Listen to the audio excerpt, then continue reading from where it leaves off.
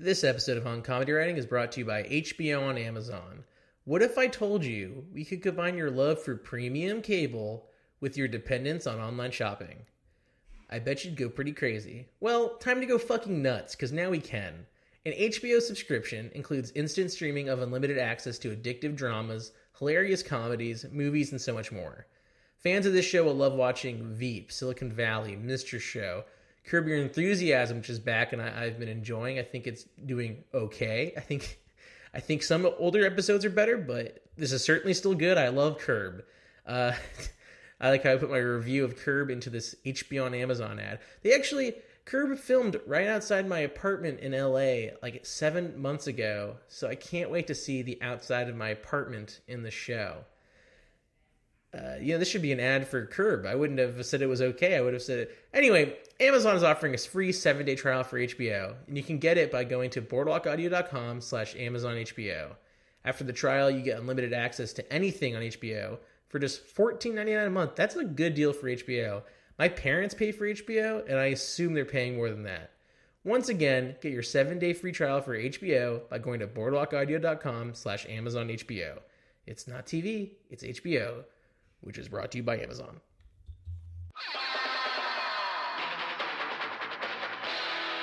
This is a Boardwalk Audio podcast. On comedy writing, on comedy writing.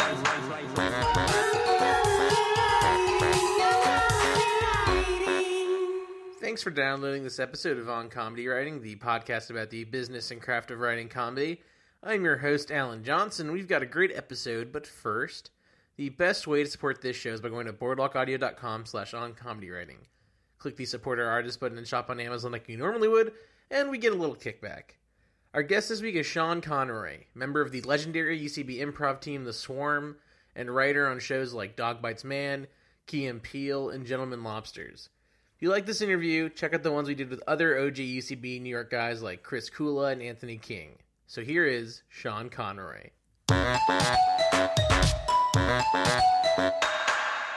Sean, thanks for coming on the show. Thank you for having me, Alan. Where are you from originally? I am from a town called New Rochelle, New York, which is right outside New York City. It's about a half an hour north of New York City on the train. So, Would you go to New York a lot growing up?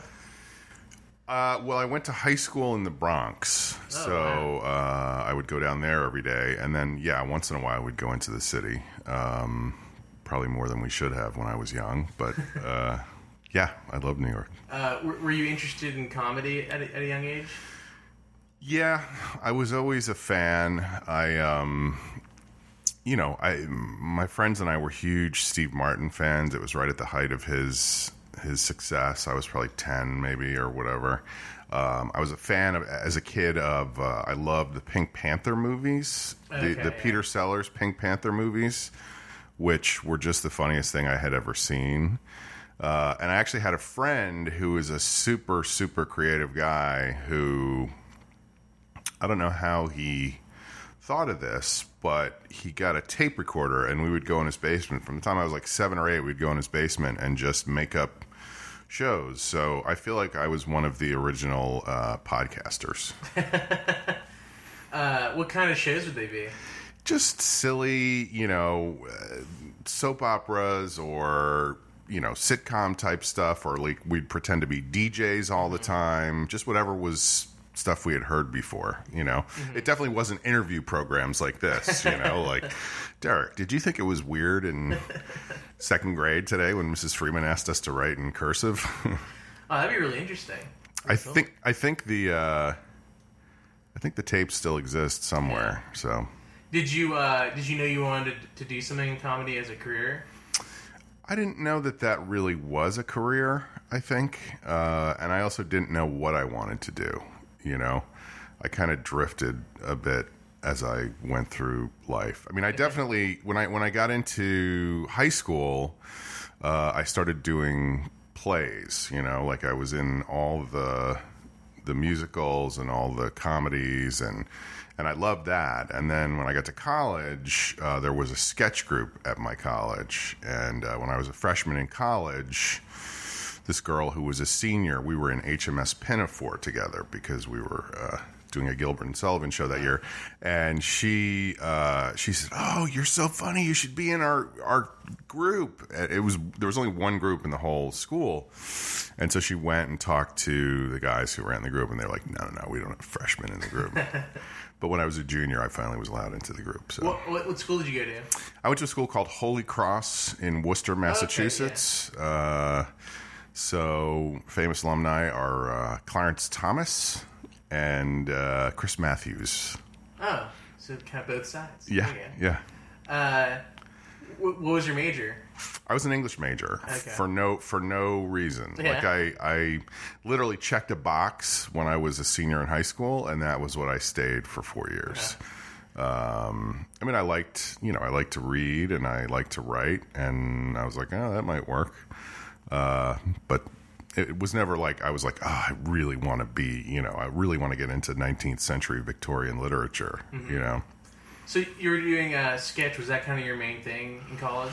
No, because it's so funny to think back on this, but the sketch group would do one show a year, and it took us like 4 or 5 months to write that one show.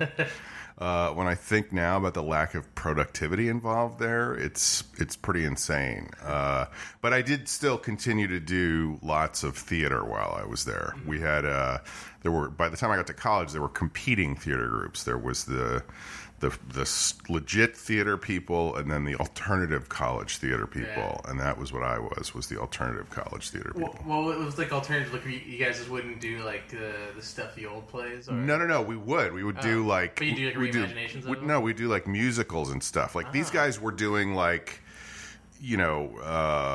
John Guare and Sam Shepard, and we were like, "Fuck you," Like I'm sorry, am I allowed to say "fuck" on here? Yeah, fuck. Okay. But they were doing legit, right? Like legit plays, and we were just doing goofy, musicals and stuff. So I was a big musical theater fan the whole time I was growing up. With the sketch group, I've noticed I've had a couple people on who were like in sketch groups in college, and it's all usually one show and it's super long. Was that the case? I think so. I don't remember how long it was, but it was definitely it certainly was way longer than it should have been. Yeah, and there was stuff in it like, this was always a thing that bothered me once I got to be more familiar with sketch comedy, but like, blackout on one sketch and then like 4 minutes of music while people changed costumes and stuff, so there was never like a flow to the show. So we did everything wrong, Yeah. So your only frame of reference for sketches are kind of like Saturday Night Live. That was it. That's it, yeah. That was it. And I never even really watched it that much when I was a kid, Right. But that was like the one thing that was going on at that time. Interesting. So, do you have any sketches that you remember that you wrote during that time? I do. I remember the one sketch that I remember writing was a sketch about studying, and it was like how it basically was the course of a kid's college career. So freshman year, he was like very devoted to studying and whatever. Sophomore year, he wanted to study, but this girl just wanted to have sex with him. Okay. And then junior year, he wanted to study, but his roommate just wanted to get drunk. And then senior year, it was like, why are we even doing this? Right. And that was basically pretty hilarious. It does, but it was the kind of thing where everybody who came to see the show was kids who went to the school, and all of them were like, "Yeah, that is true," So. So after you graduate, what are you thinking you're going to do? I had some vague idea of how I was going to be an actor in New York City. Well, that's not even true. I mean, I left school. I didn't graduate, by the way, on time. I eventually got my degree, but I failed a class second semester senior year, which was a fucking nightmare. It's unheard of. Yeah. They usually just pass you on at that point. Yeah. I mean, this guy really had it in for me. Yeah. But so then I went and I traveled for a while, and I worked a bunch of different odd jobs so that I could go to different places. And but then it was like a year later, and I was like, I come from a very conventional family, and they were like, you need to figure out what you're doing, And so I had this vague idea that I was going to be an actor in New York, and so I moved to New York City. But in the meantime, you know, my family was like, yeah, you can do that as a hobby. That's fine, but you need to have a real job. So I got a job as a junior high school teacher. Oh, wow. Mm-hmm. How was that? It was rough. Yeah. It was rough. It was, I loved it, but it was very difficult, especially the first year or two. I did it for 6 years. Oh, wow. And, yeah, it was, I wrote a whole show about it that went to the HBO Comedy Festival in Aspen in a long time ago. But in the meantime, I was like trying to do acting stuff, and immediately as I was trying to do that, you know, there backstage was an actual physical paper back then, and I would go pick up Backstage every week and look at the ads for what they were looking for. And I saw one week this ad that was like, "Do you think you can be funny on the spot?" You know, and I was like, yeah. And they said, just bring a picture and resume to this audition. And this is how little I knew about acting or anything. Like I said, I was going to be an actor, but I didn't know what I was doing. I showed up to this audition with a photograph, a 4x5 photograph of myself from in front of a mountain in Switzerland, and a resume of all the jobs I had when I was in college. But it was an improv group, and I got into the group, and that was the beginning of the end. You know. What kind of group was it? Was it like long form? No. It was short form. It was very, very short form. It was, you know, it was the go-to reference, even though I don't think it even existed at that time, is Whose Line Is It Anyway kind of stuff. In fact, the first show I ever did with them was at a club called Grandpa Al's Shooting Stars, and Grandpa Al was the grandpa on the Munsters, and and he owned several clubs and restaurants, and he owned this club in Yonkers, and it was my very first show. I'd never been on stage doing improv before, and so I really didn't know what I was doing. And somebody had left the group, and I think what they would do is sometimes they would, it was improv, but I think sometimes what they would do is they would do funny things in rehearsal, and then they would just be like, do that again in the show, you know? And this guy had a bit he did, which they all loved, and so right before I went on stage, by the way, this is so un-PC, but remember, this is like almost 30 years ago. Okay. So they did a bit called Not So Special Olympics, where everybody had their little event that they would do. And the event that they wanted me to do, right before I went on stage, the director of the group was like, okay, you're going to go on stage, and you're going to be the man with the world's tightest butt cheeks. So just get up there and tell everybody you're squeezing a dime between your butt cheeks. And so anyway, I, you know, didn't know what I was doing and did that, but it was horrific. But, you know, I loved improvising. No, I did not love that. I didn't, and I'm sure I didn't do it right. Do you know what I mean? Like, It was a bit that this guy did, and he had probably had a whole thing worked out around it, and I was just like, hi, I'm the man with the world's tightest butt cheeks. I have a dime between my butt cheeks. Thank you, you know? Yeah. And they were like, oh, God, this kid's never going to make it. So you immediately, you start loving short form. Mm-hmm. How long are you in that short form group? I was in that group. Again, it's so funny to think back on because we didn't have access to the internet back then. So I didn't know that there was other stuff going on in the world. So for... you didn't even know about, like, say, Second City or anything? No, I had no idea. So I guess I probably had heard of it, but I didn't know it was a thing you could go and study and be involved with. So I worked with that group for about 3 years, and we would literally do a show maybe once every month or two, and we'd have one rehearsal before the show. So not a way to get better at stuff, you know? And finally I got to the point where I was like, this is not enough for me. So I started my own group down in the city and rented a theater. Oh, wow. At 11 o'clock, it was a theater that had regular stuff going on, and the guy was like, I can give it to you for this much at 11 o'clock on Friday nights. Mm-hmm. So I had a show at 11 o'clock on Friday nights My parents were there. My mom would bake cookies, and my dad would, and my little brother too, who was like 14 or 15 at the time, would take money at the door, and that ran for about 8 weeks. But while that was going on, there was another show called Chicago City Limits, which was like an off-Broadway show that did short form, and they had an audition, and I went and auditioned for them. They did not care for me in the audition, but somebody who was in my group, who was very talented, a woman by the name of Amy Wilson, they loved her, and they were like, let's go see her in a show. So they came and saw my show, and they realized that I could actually do stuff. And so she and I both got hired into that company. And we did that. Well, I did that for 4 years. She did it for about a year. But this was all before UCB came to New York. So I had no idea that there was this other thing, and that was my whole goal, was to get into the main company at Chicago City Limits. And it's still all short form. All short form. So I guess when was the last time you did short form?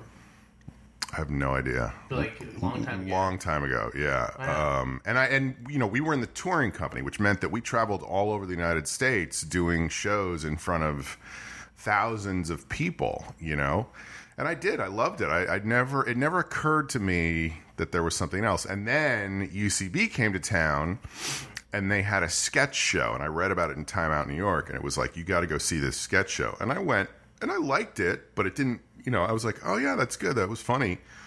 And then I went to see their improv show, and it fucking blew my mind, Ass Cat. I was like, holy shit, you can do that? Do you remember who was like in the first Ass Cat you saw? I don't. I remember who was in the first UCB show I saw because, obviously it was the four of them, but Matt Walsh was not there, and it was a guy named Bill Cott was filling in for him. So wow. I always give Walsh shit that if he had been there, maybe I would have not ever come back. Yeah. So when you see the first improv show, and this is like a whole different genre, like a whole different thing. Yeah. Well, it was like. It was like all of a sudden the training wheels were off the bike, Mm-hmm. And so there were similarities, but it was so much freer and more interesting and more individual and coming from inside each person. And I immediately was like, this is what I want to do. And were they I've been living a lie. And were they teaching classes yet at that time? I don't know if they were, but they started pretty soon after that. And I was I don't know if I was in their first class, but I was pretty much one of the first classes. And I did that I took 3 or 4 classes with them. And what was that like? Was that like... It was great. I loved it. It was a little weird because I felt like... And this is going to sound obnoxious, but it was true. I had been performing so much, and a lot of the people in the class had never been on stage before. Mm-hmm. So there was like a disparity there. But it was just, and also it was an interesting thing to try something where you felt like you had this skill before, and then all of a sudden you had no idea what you were doing, And also very early on at that time... I would go to Ass Cat sometimes, and they would be short of players, and Walsh would go, hey, do you want to sit in with us? Oh, wow. And I'd be like, sure. No idea what I was doing. Like, embarrassing, Like, I'm sure if if anybody had seen it, they would be like, that guy should not be on stage. That may be true now as well. I don't know. So, how long was it before you formed a team? I formed a team pretty quickly. We had a team called the Hammerheads, and it was some guys from Chicago City Limits and some guys from class that we had met, and then a girl I was dating at the time, and we immediately started trying to do what the UCB was doing with, not a tremendous amount of success, but we practiced and we tried and we did shows. And then that didn't sort of work out. And then on February 8th, 1998, we were summoned to a meeting. And that was when the Swarm was formed, which was my group that I have been in ever since then. Yeah, so it was formed by UCB? By UCB? No, it was Amy Poehler wanted to direct a very specific show, and she asked two people, Michael Delaney and Andy Secunda, to put together a team for her to direct this show. So it was really Delaney and Secunda who picked, Delaney picked his friends, Secunda picked his friends, and then at the end of all that, they needed one more person, and that was me. So you were the last person added? I was still on the fence, and they were like, all right, kid, get in here. So, what was that specific show that she was directing? Well, that's a very controversial subject with the Swarm.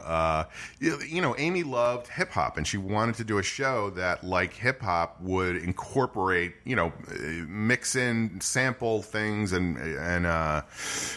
and so the first day we had that meeting, she gave each of us a cassette tape, like a mixtape that she had made with all these songs on it that she wanted everybody to listen to, and say like this is the feel I want the show to have. And it's just funny because I loved hip hop. Like I went to see the Run DMC and the Beastie Boys in '87, and like I've been into it for a long time. Nobody else in the group had any interest in it, Yeah. They were like, play Freebird, So when they heard this music, they were just like, what is this? So looking back at it now, they all think of the show as a colossal failure, which is not how I see it at all, And you guys did have, I know, like a pretty critically acclaimed show that you did for a while. Yeah, 5 years at Friday nights at 10 at the UCB Theater in New York. What was the format of that show? Well, I think it changed a bit over time, but when we first started, God, it's hard to remember these things, but we would do one half that was a mono scene, which was something we worked very hard on, and then one half that was what we called an atomic herald, which meant that it would start as a herald and then just explode. Oh, wow. So, that's interesting. And so, at what point do you start doing sketch stuff? I think around that time. I mean, there was a guy that I worked with at Chicago City Limits. He and I both got into the company at the same time, and we were sort of roommates on the road, who's one of the funniest people I've ever met, a guy by the name of Eddie Pepitone. And he and I started doing a two-man sketch show. I think we did it in 96 and in 97. And it was definitely, he was not taking classes at UCB or anything like that, but it was definitely influenced by UCB just because I had started there. But I'm sure if I look back at it now, I would go, oh, there was a lot of other stuff we could have done, What was like your writing process with him during that show?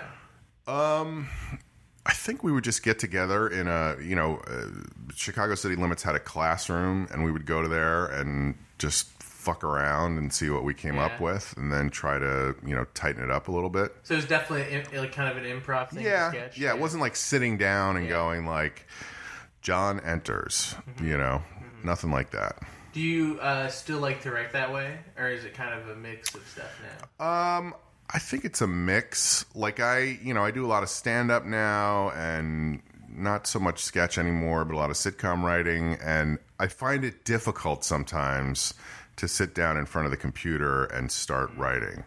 In fact, recently I've started writing again when I'm writing scripts. I've started writing freehand, because it puts me too much in my head, and I'm not good enough as a typist to sort of keep up with what I want to write. And I'm one of those unfortunate people who is obsessed with grammar and spelling and usage. So if I fuck something up as I'm writing on the computer, I have to go back and fix it instead of just firing ahead. Whereas if I write by hand, that's not a problem.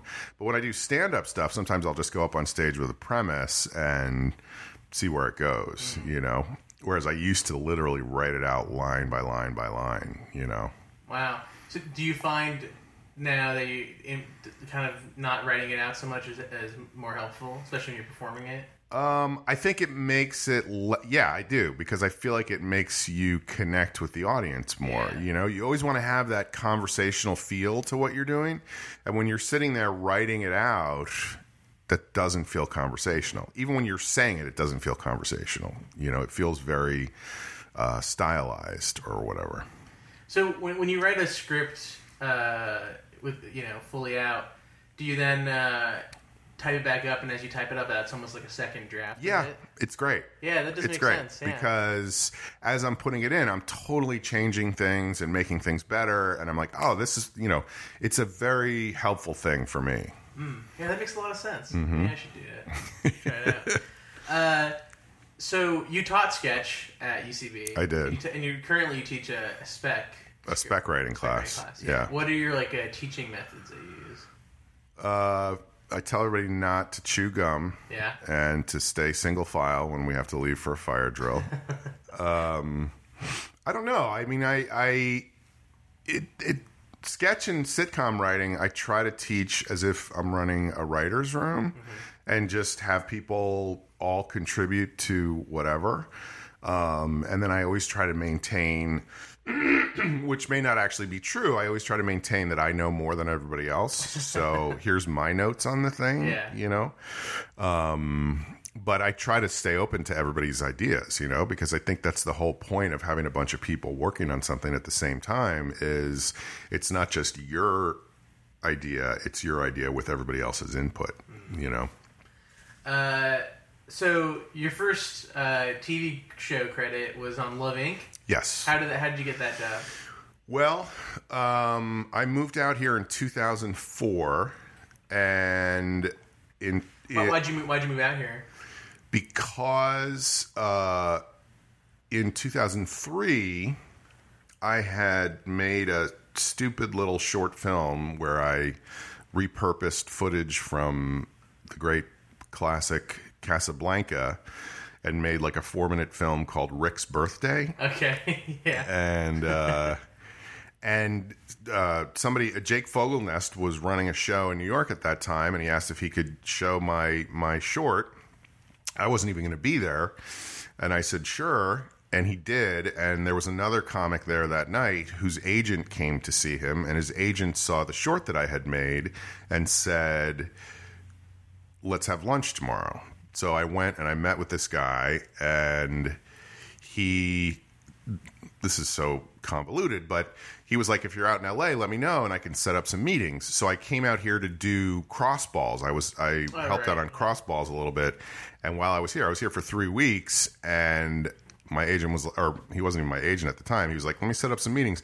And I had like 15 meetings in the course of 3 weeks with networks and producers and this and that. And I was like, I got to be in LA. That's where shit's happening. And so I decided to move to LA. Came out here, and I think I've had like 2 meetings since then, But that's why I moved out here. And then I was out here for a while trying to, I went to I.O. and I auditioned for a team at I.O., which was a humbling experience, but they took me on the team. And I auditioned with all the level 3 students who had been performing for a year after I'd been performing in New York for 12 years. And so my friend Andy Secunda, who had been on The Swarm with me and is still on The Swarm with me, he sold a show to UPN. And he said, if you have a script, I can try to get it in front of the producers. And I did have a script. I had written a spec, Curb Your Enthusiasm. Oh, wow. And I'd written many specs over the years. Like I had written Friends and Frasier, and I actually wrote a Drew Carey show, which who would ever read that? What's like the key to writing a good spec script of an existing show? Oh, there's a lot of keys, but I think the main thing is, excuse me. Sorry about that. The main thing is you should sneeze in the middle of talking about it. I mean, first of all, the truth is specs are not really the thing to do anymore to get work. Everybody's looking for original pilots. But the good thing about writing a spec, and this is what I always say in my spec class, is it takes a lot of the variables out of the equation. Like, you don't have to worry about the world. You don't have to worry about the voices of the characters. You don't have to worry about the locations because those are already all there.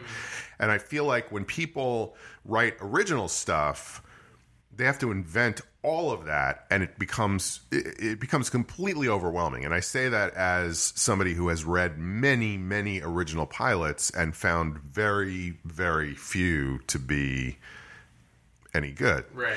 But I think writing a spec, you have to know the voice of the show and find a way to still express yourself through that voice.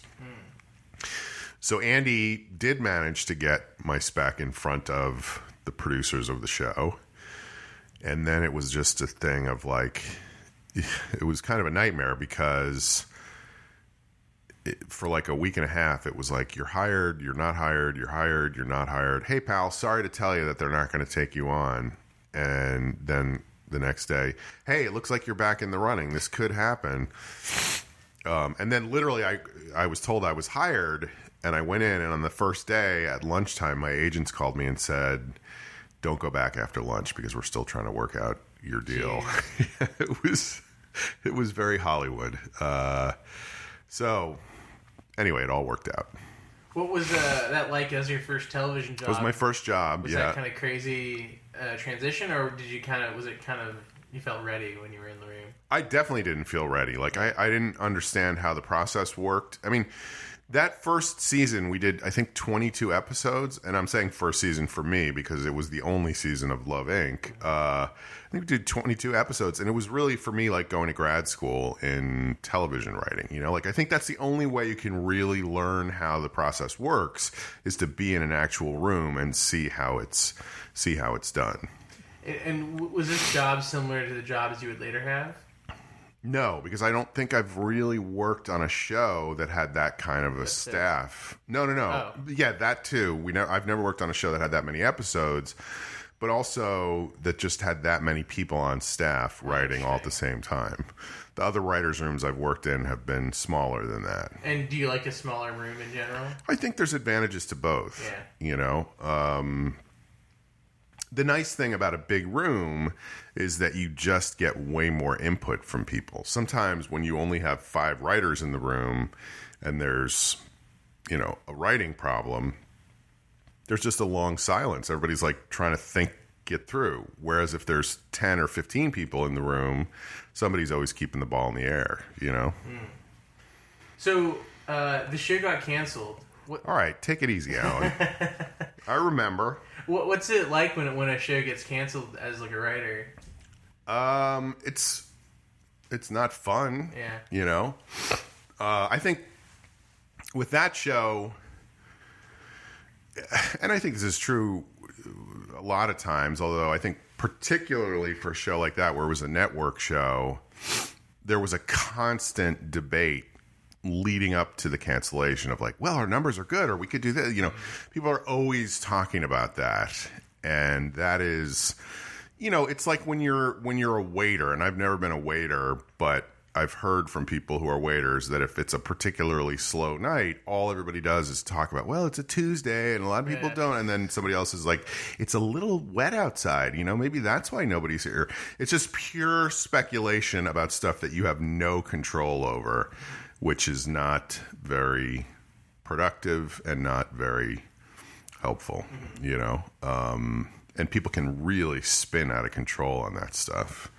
So, but then when you hear like, okay, you're done, it's painful, you know?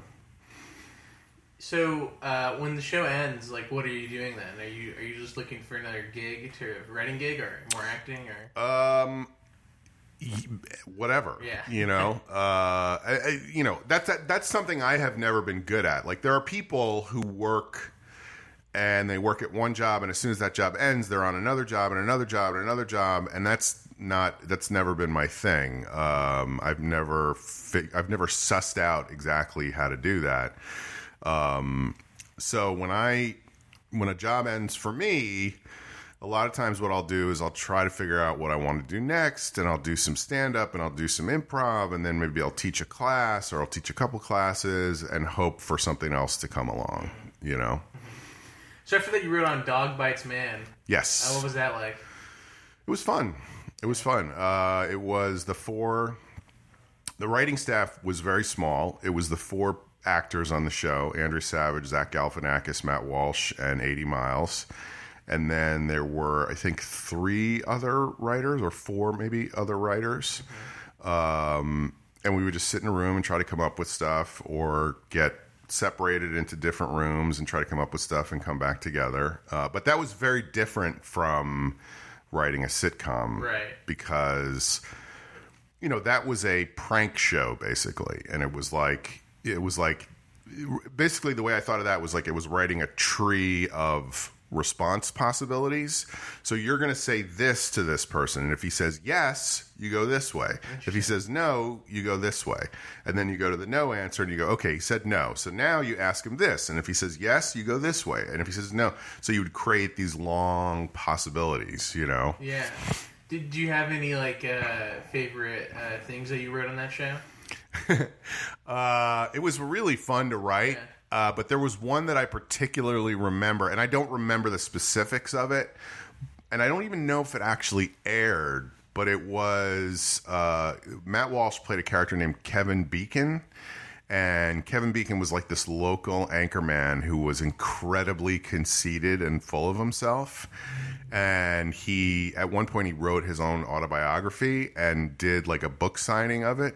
So I wrote a long passage for him to read aloud in front of these. And so he would read it in front, like they did a real book signing and had people show up to it.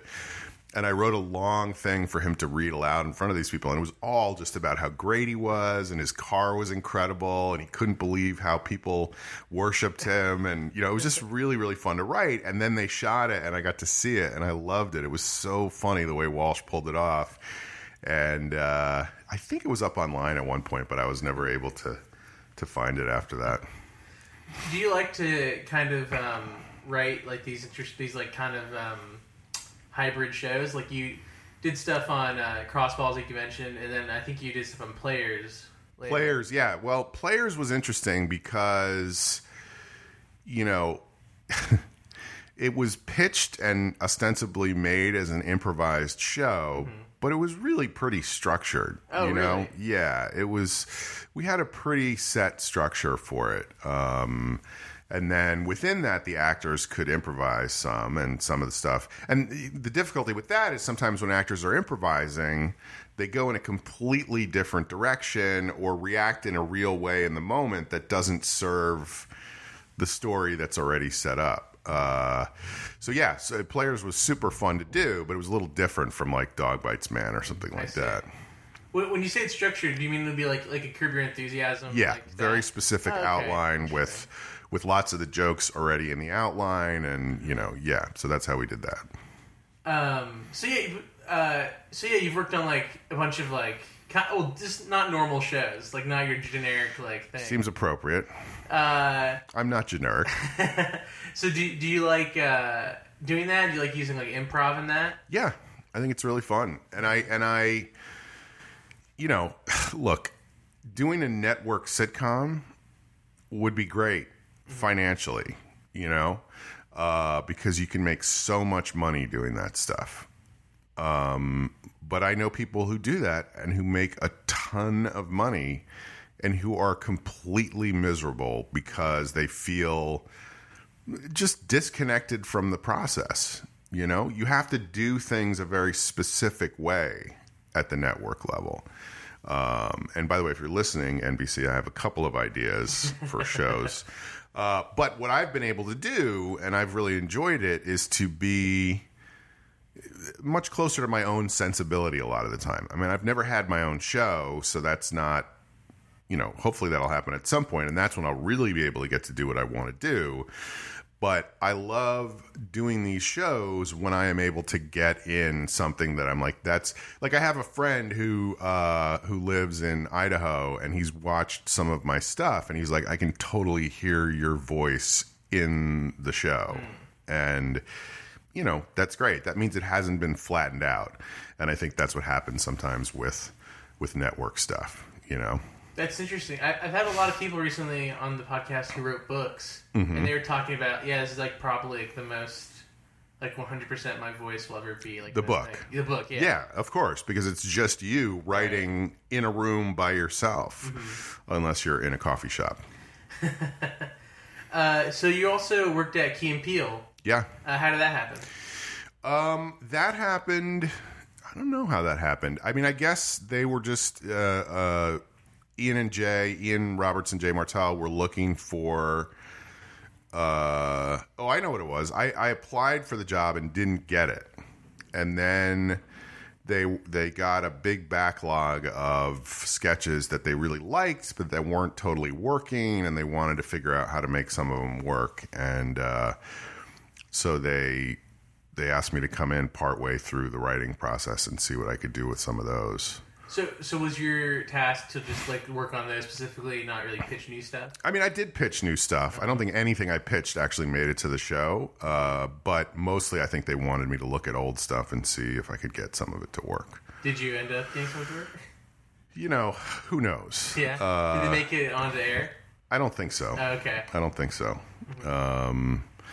But, you know, it's a good credit to have. Yeah. Did you, so you submitted a packet originally? Yes. And what kind of sketches were they, like topical? Or? No, they were just weird, crazy sketches that I loved. Yeah. I mean, I'm trying to remember what I submitted to that show. I had one sketch that I loved that I submitted to that show that was so not in the voice of that show, but I eventually made it myself as an audio sketch on a one-shot podcast I did by myself. But it was basically a sketch about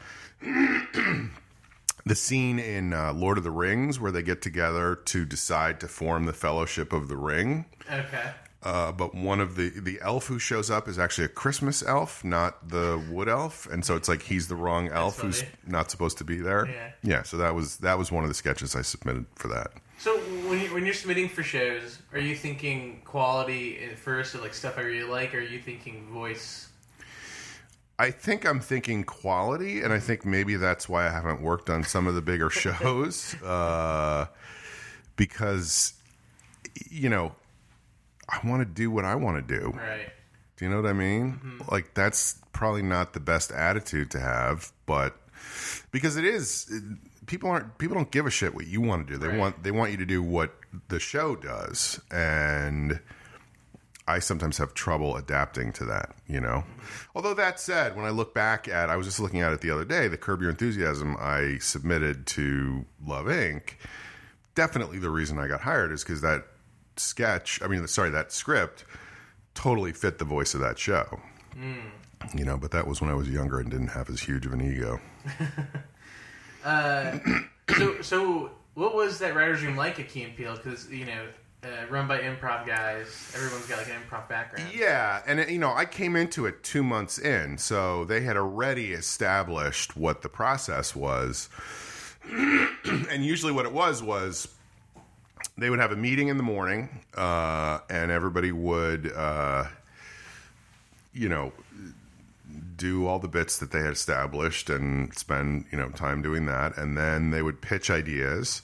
And then Key and Peele and Ian and Jay would say, these are the ones we like, these are the ones we don't like, go write that, go write that, go write that. And everybody would go off to their own offices and write their sketches and then submit those. And then they would say, we like this, we don't like this.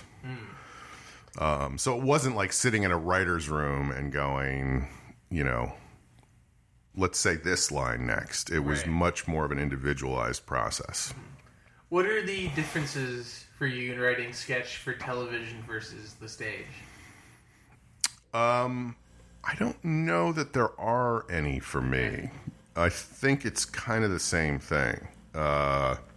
Obviously, with television, you can go to different locations much more easily. Right. Whereas if you're doing it on stage, it's very hard to go like, first we're in this place, then we're in this place, then we're, you know, that famous, the first episode of Key and Peele has that sketch where they're like, I said bitch, you know, and they're in the joke of that is that they're in different places each time when that happens. And I feel like that would be a very hard sketch to pull off on stage, you know? So I think you have to be location conscious on stage, whereas you don't have to be location conscious on television. How would you describe the voice of the Key and Peele show? And like, would you say it's a difficult voice to write in? it was certainly difficult for me to write in. I think it is. I mean, it's hard to. I don't know how to put it into words, but there was a lot of stuff involving,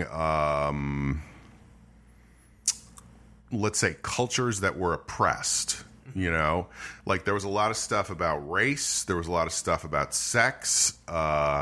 And coming from the point of view of like, let's make fun of this idea as opposed to like, let's preach about this idea, you know? Yeah. And they did it very effectively. And, you know, quite frankly, that's why a sketch like, hey, it's the wrong Christmas elf here at the Brotherhood of the Ring, or the Fellowship of the Ring is not going to work on that show, you know? Because that's just not in the show's voice.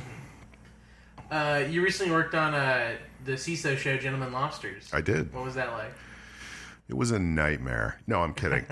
It was great. I loved it. The two guys who created the show were fantastic. The other writer we had was great. I loved the show. I loved the concept of the show. You know, it was just two millennial bros who happened to be lobsters.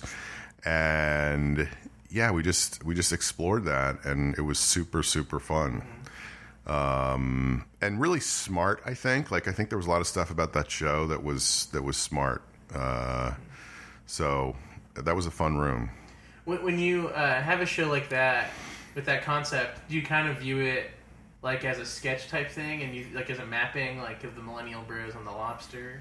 No, we treated it as a story show. You know, it was a sitcom, and we were because they had done a bunch of episodes before I came on board for the GQ website that were like 3-minute long sketches. And I think that's why they got me involved in the process, was so that it could be more story driven. I see. So, and that was one of the, it's an animated show, and that's kind of what I'm talking about location stuff. We did stuff on that show. Like we had an episode that ended with a helicopter crashing and exploding into a volcano. We had another episode that ended with an entire town burning, and like that kind of stuff, you couldn't do, and you couldn't even do that in a movie unless it was a big budget movie, right. But in animation, you can do that stuff. Was that like a typical writer's room situation? No, it was very small. Yeah. It was literally 4 of us. Oh, wow. It was the 2 creators, myself, and 1 other writer. Oh, wow. So are you guys like working together the entire time, or working separately? A lot of separate stuff there. In fact, one of the guys was in business school at Stanford at the time, so he was flying back and forth twice a week to go to classes up there and then come down to work on the show. So a lot of times we'd have meetings or pitch sessions where he was just on Skype or whatever. And it was pretty funny because, the laptop would be in the middle of the table and he'd be talking, everybody'd be talking, whatever. And then some other executive would come in and give us some notes or whatever and talk and not realize that he was on and then all of a sudden he'd be like, I was thinking that, and the executive wouldn't know where that was coming from,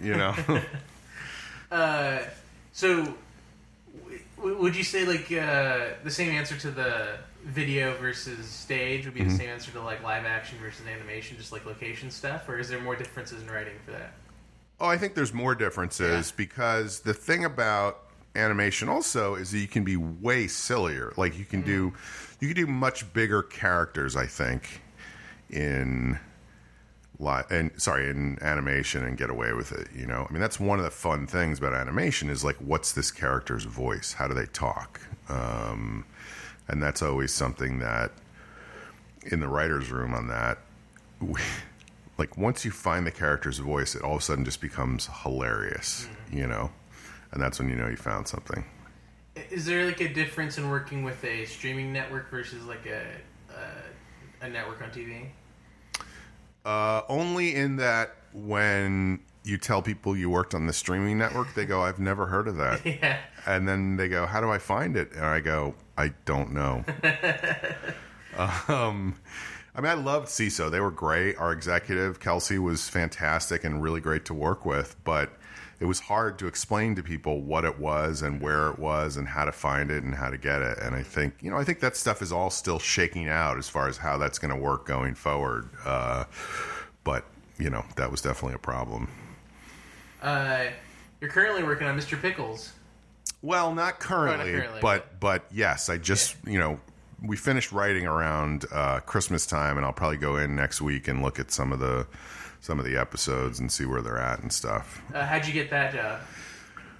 Well, that was the same agent that I had spoken of earlier who saw my little short film, who's no longer an agent. He's now a producer. Okay. And we've had a good working relationship over the past decade and a half. And these two guys, again, it was two guys who created the show, and they sold it to Adult Swim. And then when they were going to turn it into a series, they wanted to bring in somebody with some story background. And so he called me and brought me in, and I met with them, and it's been true love ever since. And you were hired as the head writer. Yes. So what are your responsibilities as a head writer? Run the writer's room, basically. And, finalize everything and take notes from the network and take notes from the executives and, all that stuff. So it's my head writer, very writing oriented. Yeah. Like, it's not a showrunner position. I'm not involved in budget stuff or any of that kind of thing, So what do you do to run a room? What's your methods of doing that? I make sure people don't chew gum. Yeah. I make sure they're in single file when we have a fire drill. No, again, it's the same thing. It's like sitting in the front of the room and going, okay, here's what we need to do. Who has ideas about this? And then going, okay, I like that idea. I don't like that idea. Let's explore this further. I mean, it's a very fluid process, but the head writer's job, in my opinion, is just to make sure that the ship goes in the right direction at all times, and hopefully eventually you'll see land. So that's it. So it's a 15-minute show rather than a 30-minute show. Mm-hmm. So what are the challenges of that? It's really an 11-and-a-half-minute show. Yeah. And the challenges of that are, how do you tell a full story in that short amount of time? Mm-hmm. And on top of that, with Mr. Pickles, how do you tell an A story and a B story? Right. And a C story and a D story and an E story in 11-and-a-half minutes? Because if you think about how much screen time each of those stories is going to get, it ain't that much. Yeah. So, how can we pace this so that we get through all that stuff as quickly as possible? Are there certain, when you get a script, are there certain, on page 2, this needs to be there, on page 4? No, we don't really have that, but we kind of have a sense of, where certain things need to happen, and sometimes in an outline or in a script, we'll sit down and go, okay, this isn't happening until here, and it needs to happen sooner. Can we move these scenes around? Can we cut something? That's a good way to know that there's a problem with the story if an important moment isn't happening until later than it usually does. Right. Then you go, okay, what's the problem? Is there too much setup to this? Are we making it too complicated? And but we don't go into it going, okay, by page 2 we need to do this. By page 5 we need to do this. That's not the way. Mm-hmm.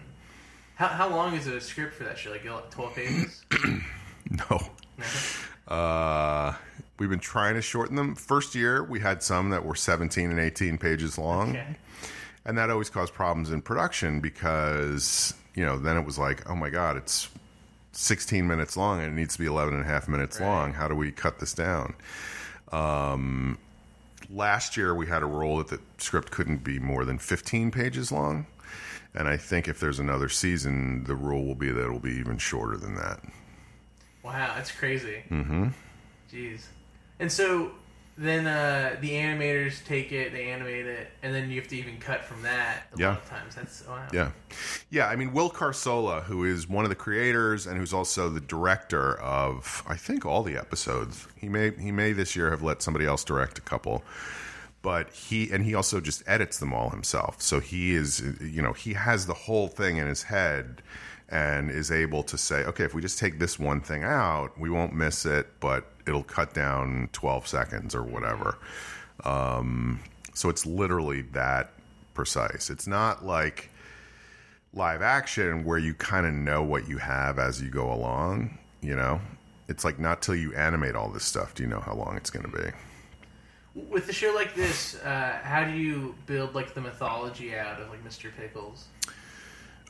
Well, I think they came into it with a lot of the mythology built out, and then as we went forward, stuff would come up. And it is a show that has a tremendous amount of mythology behind it, to the point where I think I probably still don't even understand some of it. But I think in the third season now, we're going to start to see a little bit of the mythology of like where this all started and how it came about. Before that, it was just like, yeah, he's a dog who murders people and worships Satan, you know. But now it starts to get a little more complicated than that. But they always kind of had that in their heads from the beginning. So after the show, what would you like to be doing next? I'd like to be on a beach in Mexico. Yeah. No, I you know, everybody wants to sell their own show. Yeah. I'd love to sell my own show, and I'm trying to work on that. It would be fun to do. It's really fun to run other people's stuff, but I think that, you know, there's still some frustration of like, well, I think it should be done this way, and it's somebody else's show, so they think it should be done this way, and ultimately they're going to win. Right. Which isn't totally true, but sometimes it is. And also that tension of like the arguments of like, you know, no, you're wrong. No, you're wrong. Whereas I think if I had my own thing, I would only be arguing with myself, which is what I've been doing my whole life. So, what advice would you give to like a young comedy writer out there? Go to Harvard. Yeah. Join the Lampoon. No, I mean, I think one thing that's true now that wasn't true when I was coming up is you can just go make your own stuff and put it out there, you know? You have so many resources at this point as far as, I don't know, whatever, YouTube and so on and so forth, that, you know, you make your video, you put it on YouTube, you post it on Facebook, you put it up on, you know, whatever. It's both a good way to just learn the craft and a way to possibly have people see stuff. You know, and then the other piece of advice, and this is advice I'm giving to myself as well, is just write. Like write. You know, because that's what you're saying you want to do, and if you're not doing it, then you're not doing it, and it isn't really what you want to do. Okay, so we're gonna wrap up with you giving your thoughts on something I wrote. This is a sketch pitch. Okay. All right. This was a quick one, so it's a late night show, and it's like the host is having the show. He's dedicated to finding out who killed his wife. Mm-hmm. So then he like has like a monologue that all relates to like who killed his wife. He has like the sidekick is like the lead homicide detective, and then like I was kind of toying with like he'd bring on celebrity guests, but then he just tried to interrogate them about his wife. So that's basically the idea. Okay. First of all, can I tell you that I made something like this once? Oh, you did? Yes. Oh, man. I'm trying to remember what it was. It was not something I wrote, but I played a talk show host who was obsessed with the death of his wife. Oh, Jesus. And I think that may still be up somewhere on YouTube. But yeah, he was obsessed with the death of his wife, and the band leader kept on trying to get him to focus on the show more. I see. But so you're saying that the sidekick would be the lead homicide detective. Yeah. And he would just ask the guests. I think it'd be funny to do it like if the homicide detective was like almost like an Ed McMahon character. Just like,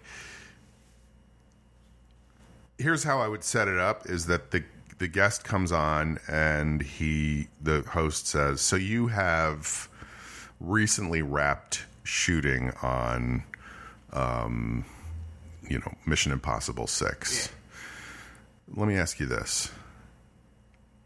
if you came home and found your wife in a pool of blood with footsteps leading out the back door, and just keep going back and forth, ping-ponging between asking them about stuff and whatever, and then meanwhile the homicide detective is just chipping in going, yes, pool of blood, I think that might work. Yeah.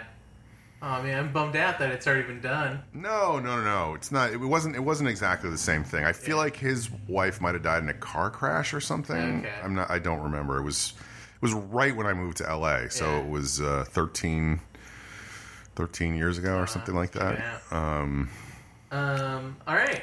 Well, thanks for coming out. Anything you want to plug? Yeah, you can find me on Twitter at Sean Conroy. I also have a podcast called The Long Shot, which you can find at thelongshotpodcast.com. And I'm going to be going on tour in November and December, so sign up for my mailing list, which you can do at my website, and you'll find out if I'm coming to a town near you. All right, thanks for coming on the show. Thank you, Alan. Thanks for listening to this episode of On Comedy Writing. I want to thank Nick Doss for supplying the sweet tunes, Zachary Glassman for giving us the awesome logo, and Boardwalk Audio for hosting us. Please rate, review, and subscribe on iTunes, and like and follow On Comedy Writing on Facebook and Twitter. See you next week.